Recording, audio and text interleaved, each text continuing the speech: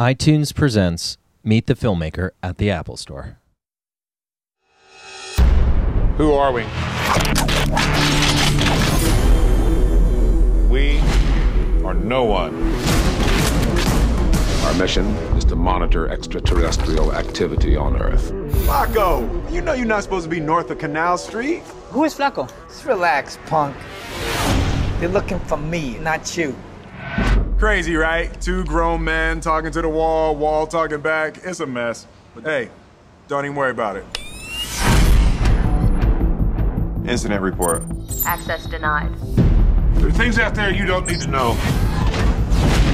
That's not the lie you told me when you recruited me. I promise you the secrets of the universe, nothing more. Well, what other secrets are there?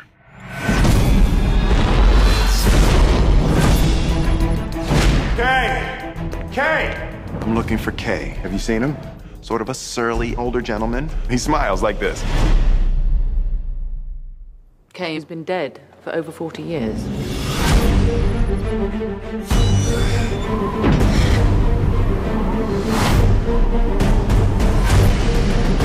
Here, take this. Now all you have to do is jump. You want me to jump? Time jump.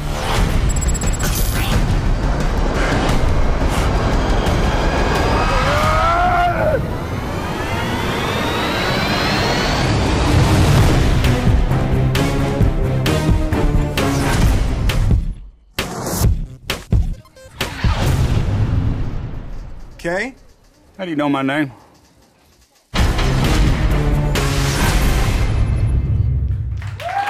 Ladies and gentlemen, please welcome this evening's guest moderators, Joel Cohen and Ethan Cohen, and tonight's guest, Barry Sonnenfeld.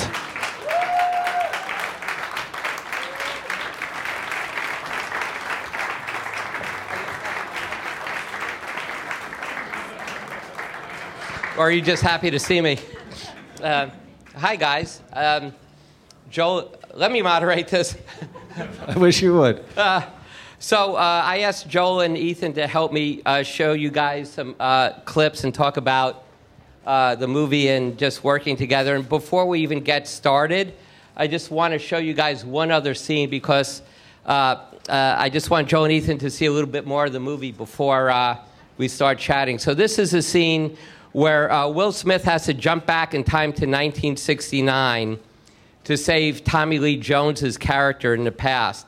And the way he has to get there is to jump off the Chrysler building by holding this time device. So I'm going to show you guys this scene. All right?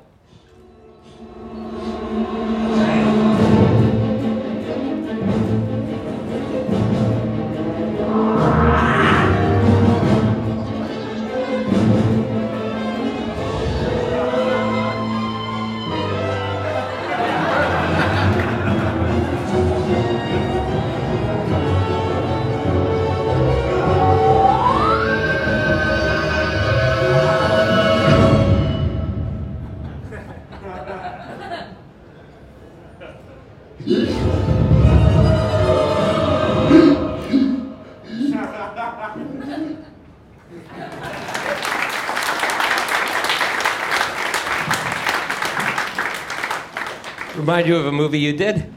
A shot or two, yeah. That was hysterical, though. It was really funny. So, yeah, I mean, we didn't get to do it in 3D, though. So I'm curious what that whole process was like and how you did it and why you decided, I think, not to shoot in 3D, but to do a conversion. Thanks, Joel. To me, this is like the key question of the evening.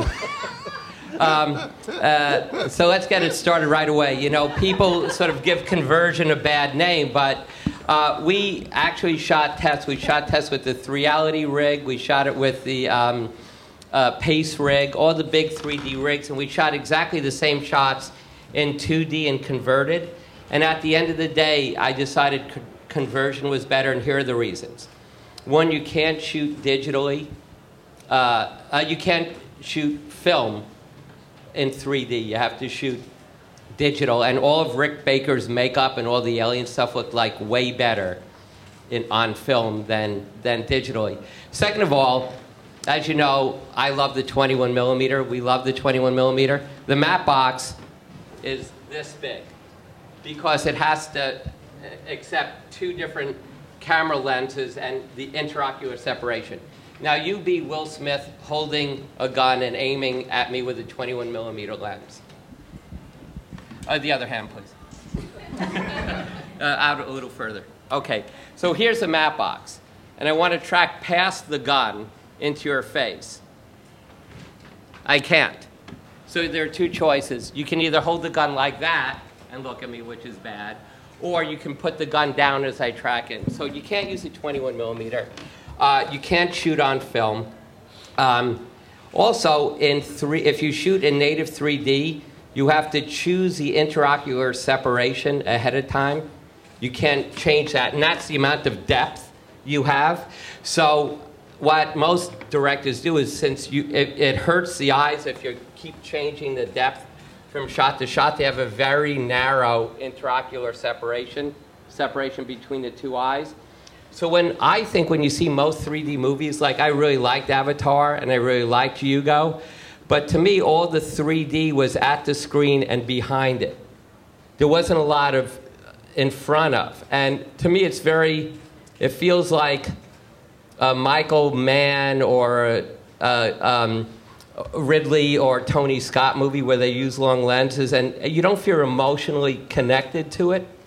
So with the 21, and you guys will see this movie in 3D, almost the entire movie, the actors are in front of the screen and not behind it. And you can only do that in post-production by making those decisions about convergence and depth. And finally, if you shoot native 3D and you're shooting Will Smith with a 21 millimeter, his nose is here and his ears are back here, right? And what you shoot is what you get. By converting, we control the layers of depth so we can actually make his face not as voluminous or voluminous. Voluminous. Yeah, voluminous, thanks.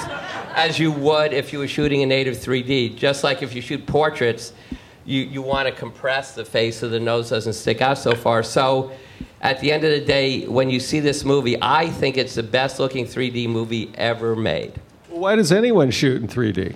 I cannot begin to tell you why anyone would shoot in 3D unless there's only one reason. If you're shooting a lot of explosions and there's all this particulate matter where you don't want to rotoscope each piece of glass and all that, other than that, it makes no sense to shoot in 3D. Really ignorant question that maybe everybody here except me knows the answer to.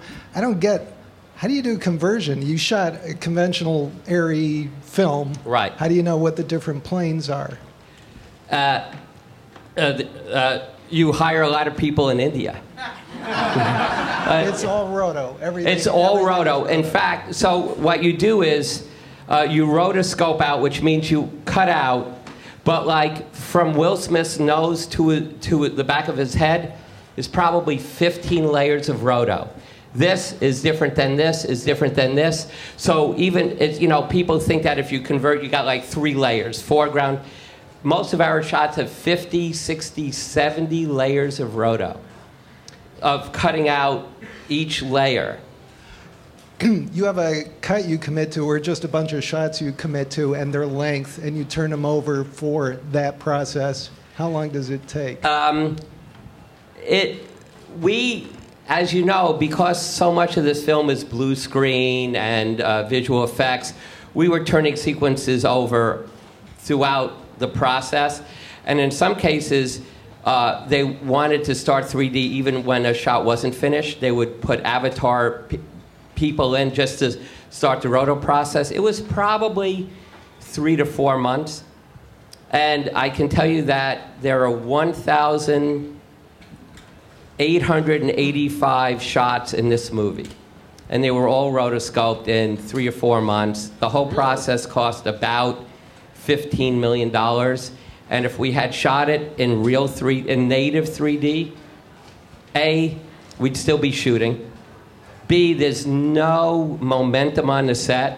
C, you've got technicians that have no tech savvy. When we did the initial tests, 10 10 minutes, we went to lunch, and 10 minutes into lunch, a technician came to me and said, "Hey, boss, you know all the stuff we shot this morning?" I said, "Yeah." He goes, "You got to reshoot it.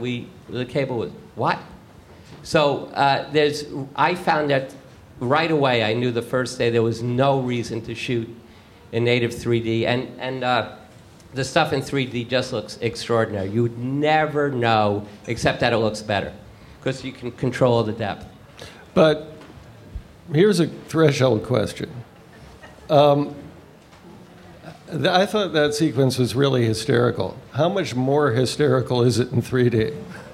It is twice as funny. And I'll tell you why. It was designed for 3D. So when Will Smith loses his time dial, I made sure that not only the time dial comes way out into the audience, in fact, the time dial is closer to the audience than to Will Smith, but I also made sure at that moment Will Smith goes into the shadow of the building so that your eyes don't try to focus foreground and Will at the same time. So what you want to do is darken the background so that your eye isn't trying to decide, where do I look, where do I look? Now, that's why this 3D won't hurt and why it looks great. Will Smith is funnier in 3D. Again, and I can tell you why, because I use these wide-angle lenses. The slightest movement, gives it a total different energy, and he's separated from the background in a way that just makes him funnier. And I was thinking, I kept saying that I thought Raising Arizona would look great converted in 3D, which I shot, by the way. Joel and Ethan were involved in the movie as well. But someone said Hudsucker. Yeah. That might be a way to really pull in the big bucks on Hudsucker. Yeah, or I was just thinking, the movie we just made might be great in 3D. It's a little movie about a folk singer. We had a $15 million budget. So would we be able to do this? You know what? Here's the thing. Double the budget, and you'll make it up in China. They love 3D folk singer movies. Okay. Joel and Ethan both worked with Brolin and Tommy Lee Jones. So you guys know that Tommy and Josh have very similar physical head sizes. Yeah, well, that also seems like a huge 3D opportunity. Another reason why you'd want to use 21 millimeter lenses. Well, literally the first day I met Josh when he came in to meet on the project, because I knew as soon as I read the script that Josh would be perfect playing Tommy, he walked into the room and I said, "I cannot wait to see what your head looks like in 3D. Yeah, we did a movie with Josh and Tommy Lee and also Javier Bardem, who also has an enormous head. We would come to the set in the morning, I thought I was on Easter Island.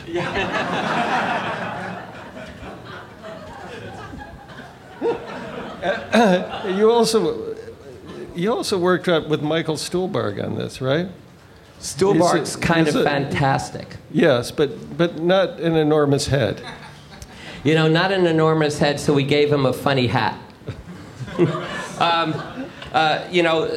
Stuhlbarg was great in the movie, and you guys worked with him on A Serious Man, and Stuhlbarg is sort of this amazing, magical alien, and when you see him, he's pretty fantastic in the movie, and Mike Jermaine is in the movie Clement. You guys haven't worked with him, but he would have been good in a folk singer movie.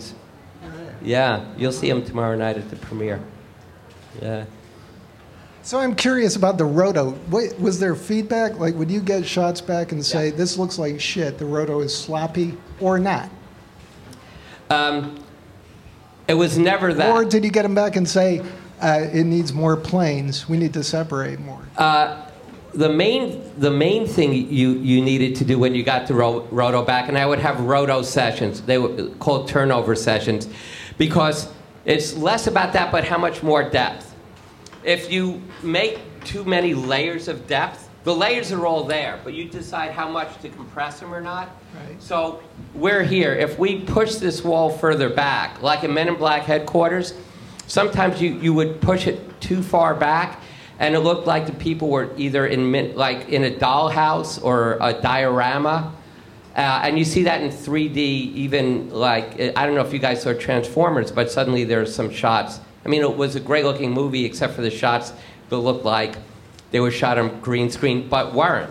So you want depth, but if you go too far back, people look miniature. You want to, sometimes you want to bring the convergence further out into the audience, but it starts to hurt the eyes because the previous shot was too far back. So that's all stuff. Once they do the layers of roto, you then have a turnover session to decide how much depth there is. And it's just part of the actual creative directorial process. And it was incredibly fun.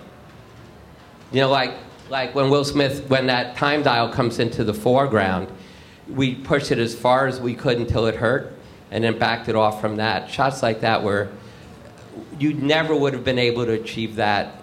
Well, plus, we would have all been hurt falling off the Chrysler Building if we had shot it in native 3D. Did you think about that at all, just in terms of lighting? Like, was it lit more flat than you might? No, not at all. No.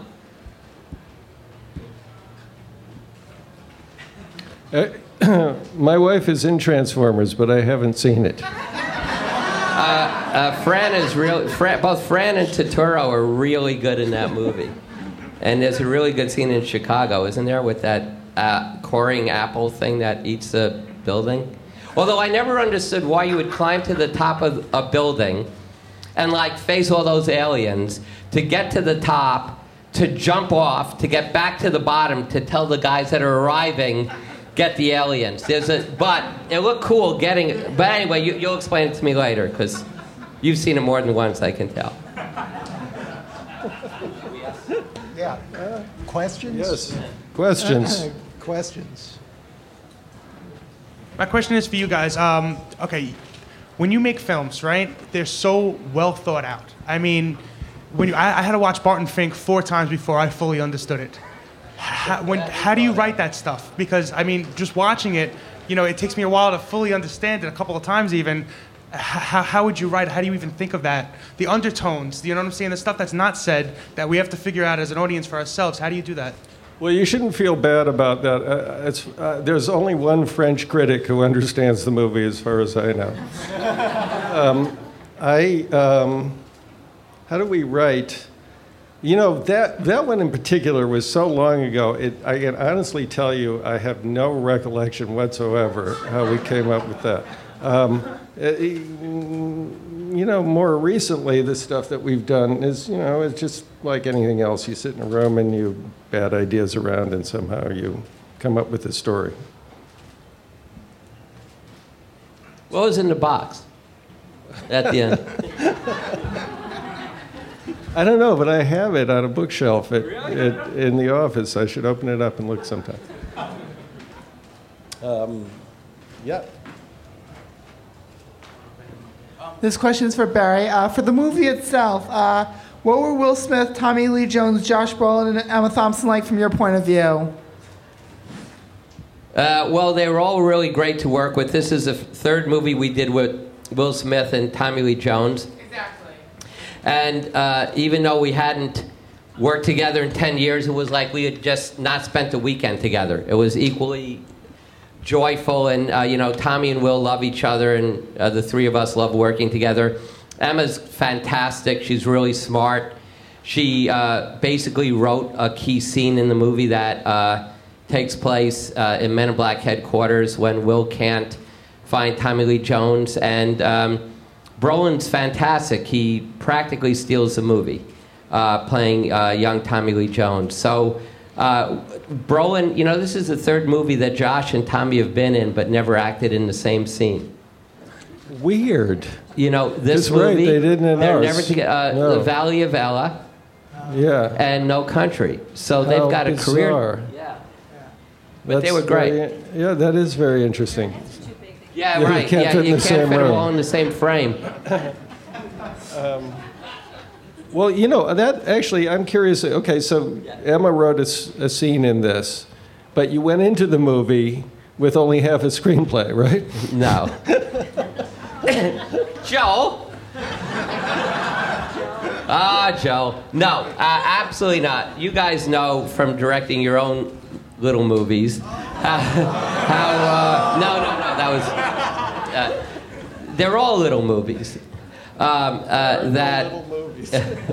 That you can't start a movie without a screenplay.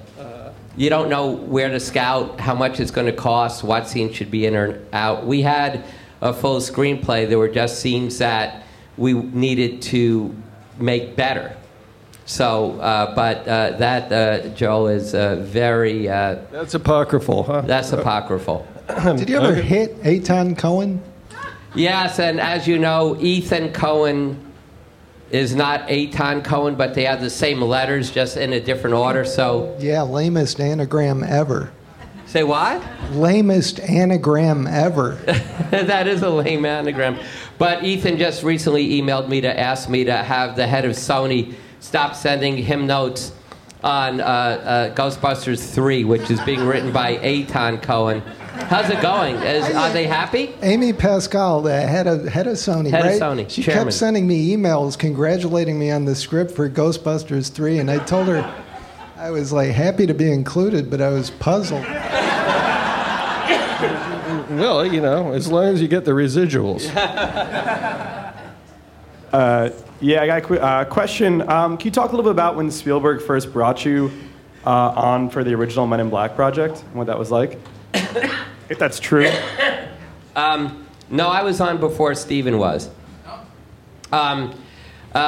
The producers of Men in Black, Walter Parks and Laurie McDonald, had an overall deal at Sony Pictures. They hired me to direct Men in Black and then were hired to run Amblin Studios.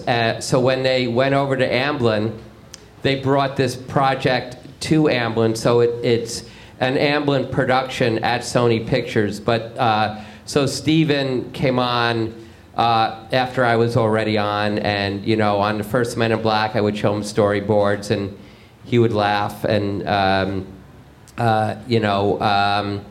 my birthday, he sent me a Men in Black outfit on the first Men in Black. But I remember showing him the storyboards of when, in the first Men in Black, when Will is being sort of trying to help this alien mother give birth in the background, while in the foreground, Tommy Lee Jones is interviewing an alien. And I remember him looking at the storyboards, which were done by J.T. Anderson, and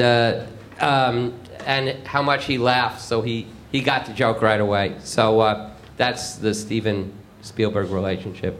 Will Smith, you know, he's falling down the building, the wind tunnel lip, blubbery lip thing. Yeah. Is that just like a Ritter, or did you help that?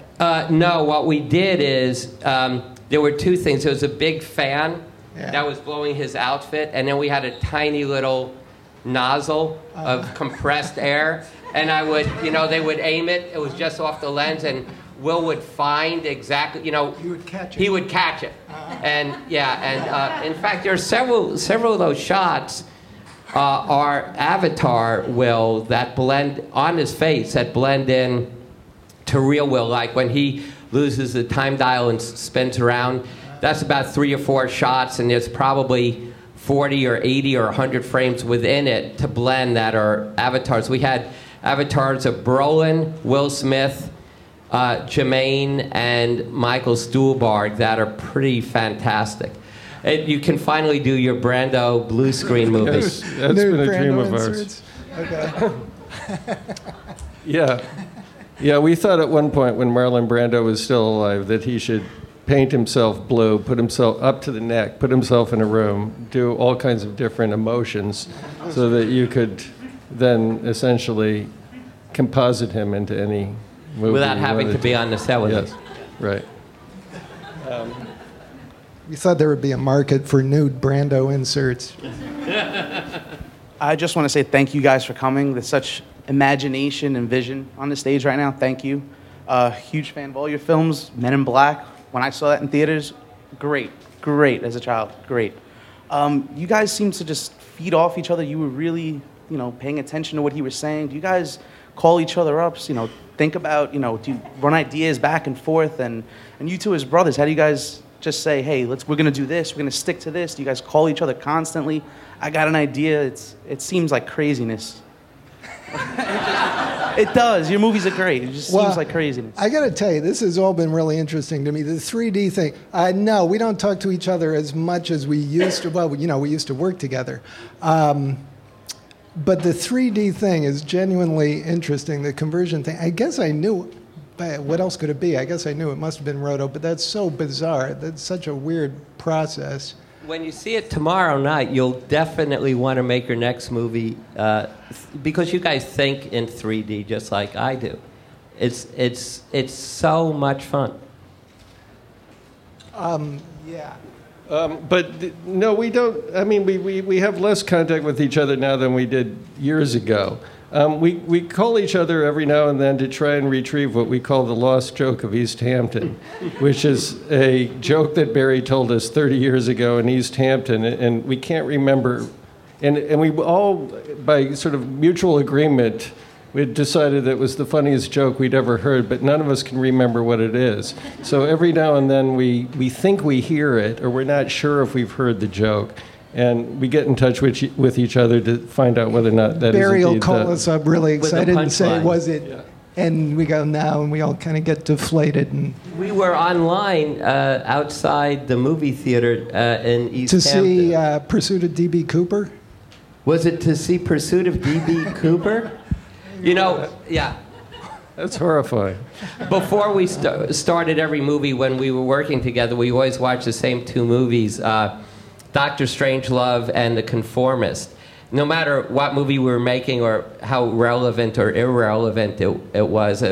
What was the second feature? We walked out of 9 months and went into the Clint Eastwood stealing the Russian plane Firefox. Yes. Was that what it was called? Yeah. In Austin, Texas. And anyway, true story. I walked out of Eyes Wide Shut, and there, in a multiplex, and went into Lake Placid where the gator eats people, which was kind of good. But then I watched the whole movie and walked back in, and because a friend was at Eyes Wide Shut, and the movie still wasn't done. No, yeah. But then again, he did direct Dr. Strangelove. Right. We have a question in the third row. So the three of you all have very technical minds in order to direct and handle all this information about 3D and lenses and everything, and yet your humorous movies are so funny. Is humor is humor another technical piece of the puzzle to you, or is it something ephemeral that has to be protected from all the technical sides of directing? I'll start. I think that a perfect comedy, if you look at Preston Sturges or His Girl Friday or Dr. Strangelove. Yeah. What was that? Dr. Strangelove. Or Dr. Strangelove it's great when the audience decides where the comedy is and you set up the camera and don't get in the way of it. So in Dr. Strangelove, the opening shot where George C. Scott is, it's surrounded by mirrors and he's on the phone, it's about 4 minutes with not a cut. When Jack the Ripper is telling Mandrake about helping him shoot the U.S. soldiers out the Venetian blinds, where he's talking about children's milk, and it goes on for minutes without a cut. I think what problem I have with a lot of modern comedies, and part of this is sort of a Saturday Night Live mentality, is it's much more improvisational. There are a lot of cameras set up. There's a lot of improvisation. There's a lot of cutting. You cut to close-ups for punchlines. I prefer playing it more out in a two-shot with a 21 millimeter lens, so the audience finds the comedy. You create an absurd scene, and then let the actors play it for the reality of the scene, and no one tries to be funny. You don't want the DP to light it funny. You don't want the composer to compose funny music. You just write funny stuff and then let the audience find the comedy. That's, I think, what we used to do and still do. Yeah, I thought the opening scene of Dr. Strangelove was two planes having sex. All right, the second scene. Okay. Yeah, the first scene is two planes having sex, and there's several cuts. You're right. But no, I think that's everything Barry said. That's all very true. It's interesting, though, that so many comedies look so shitty, though, isn't it? I think it's two things. One is I think because they shoot multiple cameras, they just light it up so everyone's lit and there are pieces of noses and stuff like that. But I also think there's become an aesthetic, an anti-stylization aesthetic. And it makes me sad how unstylized and ungood looking most modern comedies are. Yeah, and and also probably to a certain extent just the fact that a lot of people who make, comedies or sort of, make them exclusively anyway, are not that interested in technical aspects of. Or came up through writing. Or came up through writing. Right. Yeah. We have time for 2 more questions. Hi, guys. I'm your colleague in the sense I'm produce and direct. I direct commercials, but a question. Ideally, I would love actually to have Joe and Ethan to direct, and you do produce and do the 3D shooting of the picture. And the question is, I did give the screenplay to Robin Williams, and he loved it based on Robert Shackley, Mind Swap. And how would you did you like working with Robin RV, and would you like to work with him again? And how do I get the script to you besides formal channels going through your agent and the offer? I loved working with Robin. We had a good time. He's incredibly funny. He also is a really smart guy. And unfortunately, you have to go through channels for legal reasons. So you have to look on IMBD Pro and contact my guys. Right. And do you guys do some other offers, or just the movies you make yourself, you write yourself? Just our own. All right. All right. Thank you, though. Thank you very much. Last question. Yeah, Barry, I was just wondering what your personal favorite Coen Brothers movie was. Over here. Sorry.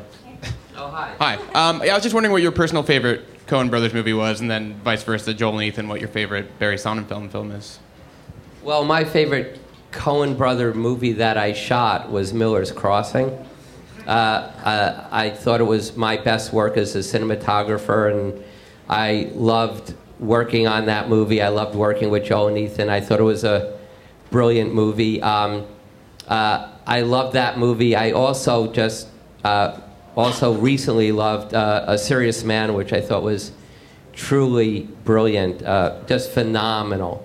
So those two are my personal 2 favorites, and Joe and Ethan can tell you how much fun we had in New Orleans. We arrived, and we were living at a hotel called the Canal Place, and within a week of us being there, a hurricane, big neon letters across the top that said Canal Place. Within the first week, the letter C was destroyed by a hurricane. And literally for the next 8 months, Joel and Ethan and I would get done shooting, and we spent every waking moment together. And I'd go, do you guys want to go out tonight and get something to eat? It's Saturday night, and Ethan would go, no, let's just go back to the anal place. And we would laugh and laugh.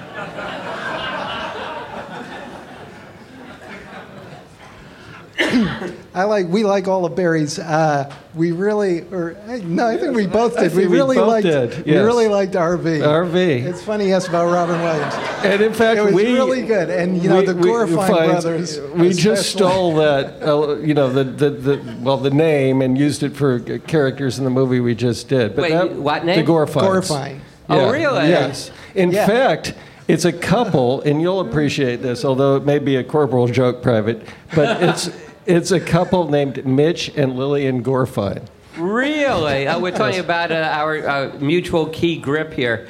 Well, thanks, guys. Here's something about RV. We both stole the concept of a day or a lifetime. Yes. In RV, on the side of the RV, there's an 8-foot picture of me, and it says, "For a day or a lifetime, rent me." And in Barton Fink, the Hotel Earl, and that comes from where we lived in Austin, Texas, on Blood Simple, wasn't it? Yeah. Telegraph Hill Apartments. We did this little sort of short-term rental apartments and check in, and on the station area it said, Telegraph Hill Apartments for a day or a lifetime.